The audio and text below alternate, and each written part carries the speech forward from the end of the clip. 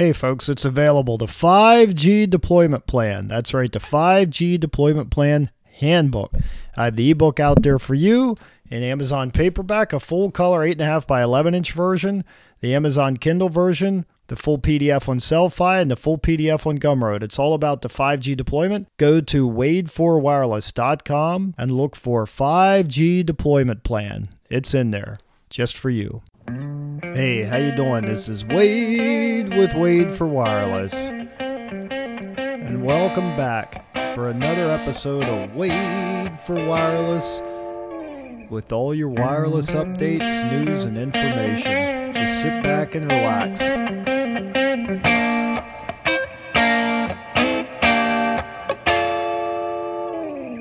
I'd like to thank Tower Tracker Pro for sponsoring this program. That's right, TowerTrackerPro.com. What they do, they have a software as a service that will walk you through your closeout package when you're at the tower, so your tower crew can visit the tower once and get it right the first time. And they can have it verified, modified, and audited before they even leave the tower by uploading the entire package and having someone back at the office look at all the pictures, go through it step by step, and make sure that all the metadata is in there. For instance, like the GPS, the time, date stamps, and all that. Make sure you have all that information in there. It walks you through step by step, and you can also see if the pictures are picture perfect, making sure that you can see the serial numbers, the information for each sector, alpha, omega, and beta. Alpha, beta, you know what I mean. But anyway, each sector is perfect. So you want to make sure you have that for Tower Tracker Pro, TowerTrackerPro.com. Today, let's talk about what is NB IoT and how will we use it. IoT, Internet of Things, in case you didn't know. NB, narrowband. Narrowband is not wideband. Say when we think of LTE now in today's world with the carrier, it's broadband, right? That's what we're thinking of. But you know what? There's narrowband out there. So if you're curious about IoT, there's different flavors. And one of the flavors I want to talk about is specifically narrowband today. Because in 5G, we always think about broadband and trying to get as much bandwidth and spectrum as we possibly can. But narrowband is really going to be a game changer with IoT for several reasons. One thing is it's going to be part of the HetNet. So with 5G, you're going to have network slices, which means you could have 4 or 5 different wireless networks. And when I say different networks, I'm not talking about regions. I'm talking side by side. You could have the broadband network for the smartphones. You could have an extreme broadband network for, say, virtual reality business case. But you could also have a narrowband network for IoT, Internet of Things. But the thing with the narrowband is, the reason you want narrowband is because it's easy on the battery. Battery life matters, right? The other thing is Internet of Things, machines, machine to machine, they don't need a lot of bandwidth. They send out these short little bursts of data. That's what they really care about. I'd like to take a moment to thank my sponsors, Tower Safety and Instruction, found at towersafety.com. I'd like to thank them for all the good work they do in training. They're an accredited school out in Phoenix, Arizona, but they serve people nationwide for all your tower training, safety, and drone training needs. So when you think about all the data that goes out there and think about your smartphone, the more you're on your smartphone drawing down bandwidth or trying to read email or things like that, that's what sucks up the battery. Plus, your smartphone is live all the time, looking for data. Did I get an email? Do I get a text? Is a text coming in? Am I sending a text out? That sucks up battery. Battery is critical with IoT because the machines are going to have one purpose. I'm going to make this simple for you. Let's say at a levee for water, you have just a sensor and you're going to put it out. Let's pick New Orleans. You want to know if the water is going to come up over the levee. So you have something out there, a little sensor. It's going to be battery operated. You don't exactly have a power line nearby, and you have a radio in it. So what it's going to do is probably only wake up when it has to send something, or wake up when it gets a ping and it says, hey, what's the status? And it says everything's normal. So what they figured out is pretty much how to get these batteries to last 10 years. Is it out yet? Well, they're still working on it. They say it's coming out soon, but that's why we have narrowband. Narrowband doesn't wake everything up all the time. It pretty much just looks for it. If it's ready to wake up, then it sends a ping. Now, your receiver's listening most of the time, or you can set it up to listen for time of day, a certain time of day. But if something happens that triggers this, you want the battery to have enough oomph, enough juice to go out there and say, hey, I'm alive and I got a problem. That's when they go out there. And that's when they want to sing. They want to sing and say, I got a problem. Get to me. Water's coming over the levee. That's when it's critical. You don't want a dead battery in that case. So that's really one of the main things. So that's why it's funny that people use 5G and IoT interchangeably. That's one of the reasons why, is because they're coming out with new networks, new systems. I don't go into it here as much, but with narrowband, you can do a lot with low power. You don't necessarily need high power, which you don't need it with broadband, but broadband, you have power per bit. The fewer bits, the less power you need. You sort of got to look at it that way. It's like your thermostat in the house. It's only going to send out a short little burst saying, let's say it's 35 degrees Fahrenheit. So, hey, it's really cold. It's 35 degrees. Better turn the heat on. Or it's 35 degrees. The heat did not come on. We got a problem. The other thing is you don't need the fancy antennas with narrowband. You pretty much can make do with a single in, single out. You don't need MIMO. You just have SISO. SISO. Transmits power is very low. It's really easy. It's a very focused, specific service. Now, why would you build these networks when you have something so small out there? Because the Internet of Things is going to have millions and millions of devices, and they all are going to have millions of batteries. So what you want to do is have a specific network just so they can communicate and send their short little bursts of data, and that the device is only waking up when it has to be, when it has data to send, or when you want to ping it and retrieve data. It's just like the meters, the smart meters are putting out. You don't necessarily need the meter to be responding all the time. For a power meter, they might have a way to siphon power off the power grid. But for gas meters, for water meters, they don't want to run power to everybody's house so they can read a meter, right? So what they're going to do is put a battery in there, and they're going to hope that battery lasts for 5 to 10 years, and they can ping it, say, once a week, once a month, or if they give you the ability, maybe you can ping it real time once a week or once a day. That way the battery doesn't die when it's not being pinged or when it's not sending out an update. And it may have a clock in there, and it may send out the update at a specific time, or it may wait to be pinged by, say, the knock.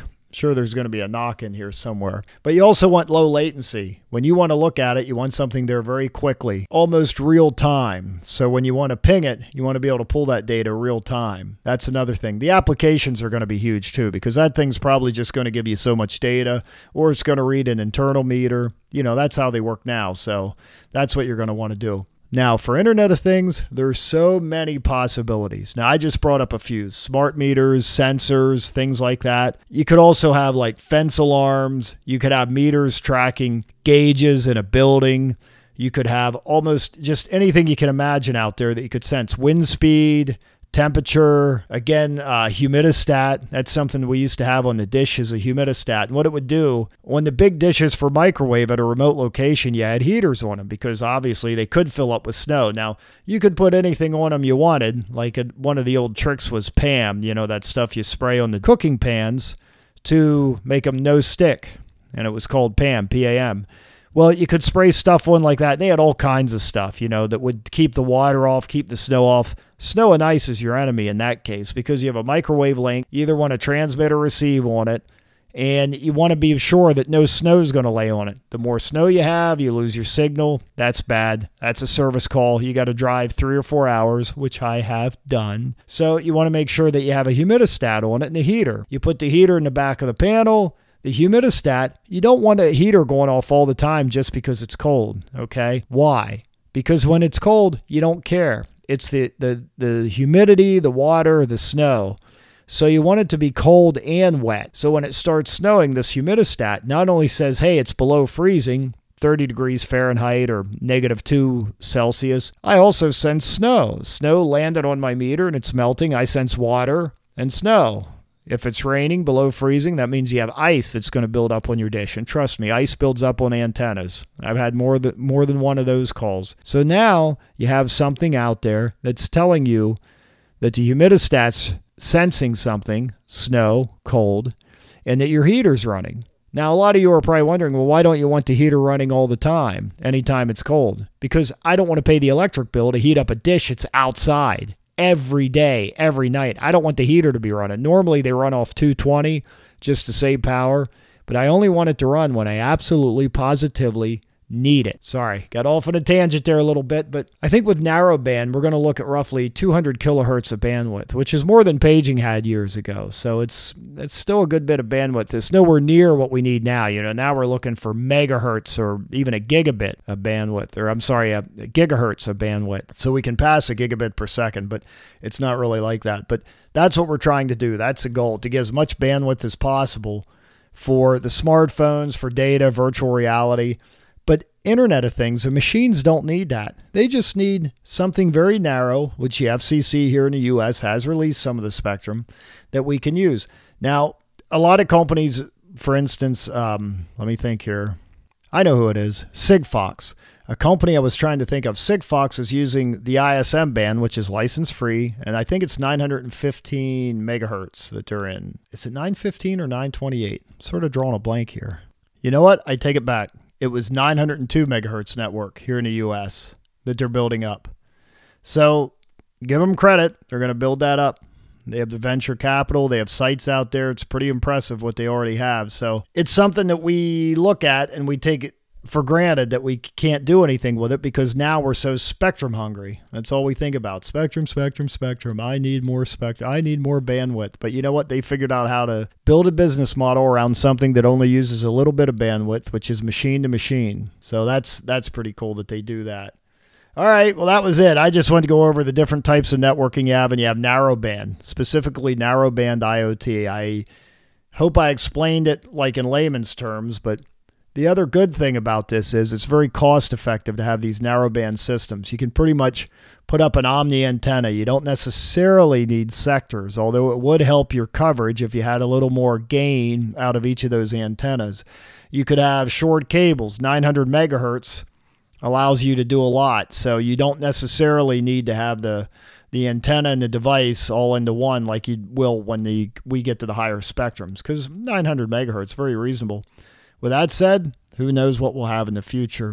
And a lot of these devices for in-house, they use a Wi-Fi spectrum, or they use 2.4 gigahertz, which is very short, very narrow, or they use some type of Bluetooth, which again, I think is in the 5.8 spectrum, 5.8 gigahertz. That's about it for today, folks. Short, sweet, to the point.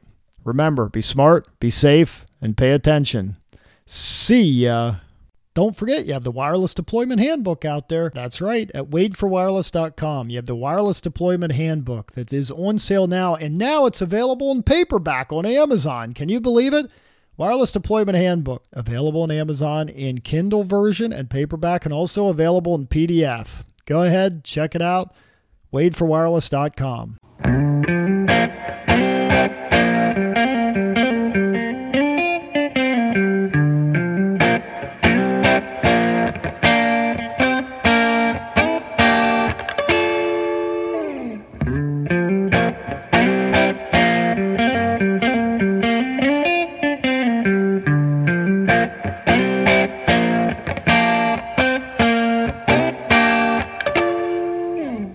Guess what, everybody? It's finally here. The 5G Deployment Plan book. The 5G Deployment Plan Handbook, just for you. And I finally got it out. I finally got it finished. There will be updates probably, but I wanted to get it out for you guys because a lot of people are asking me about it because you bombarded me with questions about 5G, like what it is, what's so special about it, and how will it be deployed. You also said you didn't care about the technical details so much as you wanted to implement it. Most of the books about 5G are very technical, and that doesn't really matter to deployment people. I mean, that might matter to, say, a Qualcomm or somebody developing the chips, or, say, a Nokia, Ericsson, or Samsung, or Huawei who are out there deploying it. But the reality is we care about how to deploy it. That's what we want to do. We want to set it up. We want to understand it from a high level. We want to know what the business case is for it. The great thing about 5G is there is going to be a lot of spectrum. We can build business cases for our little business to use 5G for virtual reality, artificial intelligence, for Internet of Things, things like that. So since you asked for it, I basically put together a book on 5G, basically what I learned about it, the way we can use the HetNet, including macro sites, small cells, the way LTE-U and even C-RAN will work together, the way Wi-Fi will work with it. It's all going to work together. It's going to be beautiful. I'm telling you, it's going to be a completely data-centric system. So find out more. I have the links in there, and I have 4 different versions available. I have the full PDF because a lot of people like the PDF, and it's well over 110 pages, right? I have the Amazon version, which is a Kindle version, and then I have a paper book, a full color 8.5 by 11 version in paperback. So while most books are talking about 5G in a very technical manner, or what the carriers will do, I'm bringing to you something that will tell you what you can do and what you can learn and how you can deploy it. It's something there to help you guys. That's what I'm really working towards, is helping you guys deploy. Looking at 4G and 5G and LTE, and granted, I took a lot of my blogs and put into this, but I also added some extra stuff. I tried to build business cases around where people could really use this, the business plan for people to get started. I'm not saying I have a detailed 5-page business plan for everything. I just basically have a page. But the whole idea is to help you build a private 5G system. What would it take to deploy a 5G system? What would the business case look like? What is network slicing? How does it tie into how does 5G tie into IoT? Will LTE be a part of 5G? Of course it will. Plot spoiler there. The beauty of 5G that it is included in so many networks. When LTE came out, we associated 4G with LTE. And that's something we've done in the past. 3G, CDMA, and GSM, 4G, LTE. The HetNets were something that 4G made available. Like you could use Wi-Fi and you could have LTE. And all of a sudden, voice was voice over IP, which is VoLTE, voice over LTE. And we're going to have all that as part of 5G. But 5G is going to be more than just that big broadband network. We're going to lower latency by using the cloud and bringing the data processing closer to you. We're going to really improve the handoff between, say, even Wi-Fi or LTE and the licensed spectrum. There's going to be more on-licensed spectrum. We're going to use millimeter wave. We're going to have centimeter wave. We're going to have so much higher band spectrum for a specific purpose. And 3.5 gigahertz is going to be huge. It's really exciting. We're going to have so much data out there, and we're going to be able to use it all, but it's not all going to be broadband. We're also going to have low latency systems, which is, pretty cool when you think about it, because it's going to be a narrowband system that just gives you a little short burst of data that you can use for machine-to-machine communications. The CBRS network band is very exciting, which is 3.5 gig, Citizens Broadband Radio Service. That's here in the U.S. It's 3.5 gigahertz in the U.S., but it's very exciting. That's what we're going to use IoT to connect to millions. And I'm telling you, it's over 110 pages. I'm very excited. I have the table of contents in there. If you just go to wadeforwireless.com and look for the post, it says the 5G Deployment Handbook. That's right, the 5G Deployment Plan. That's what we're looking for, the 5G Deployment Plan. All right, everyone. Just wanted to make the announcement. The book's finally out. So be smart, be safe, and pay attention. Don't forget about the book, the 5G Deployment Plan. See ya!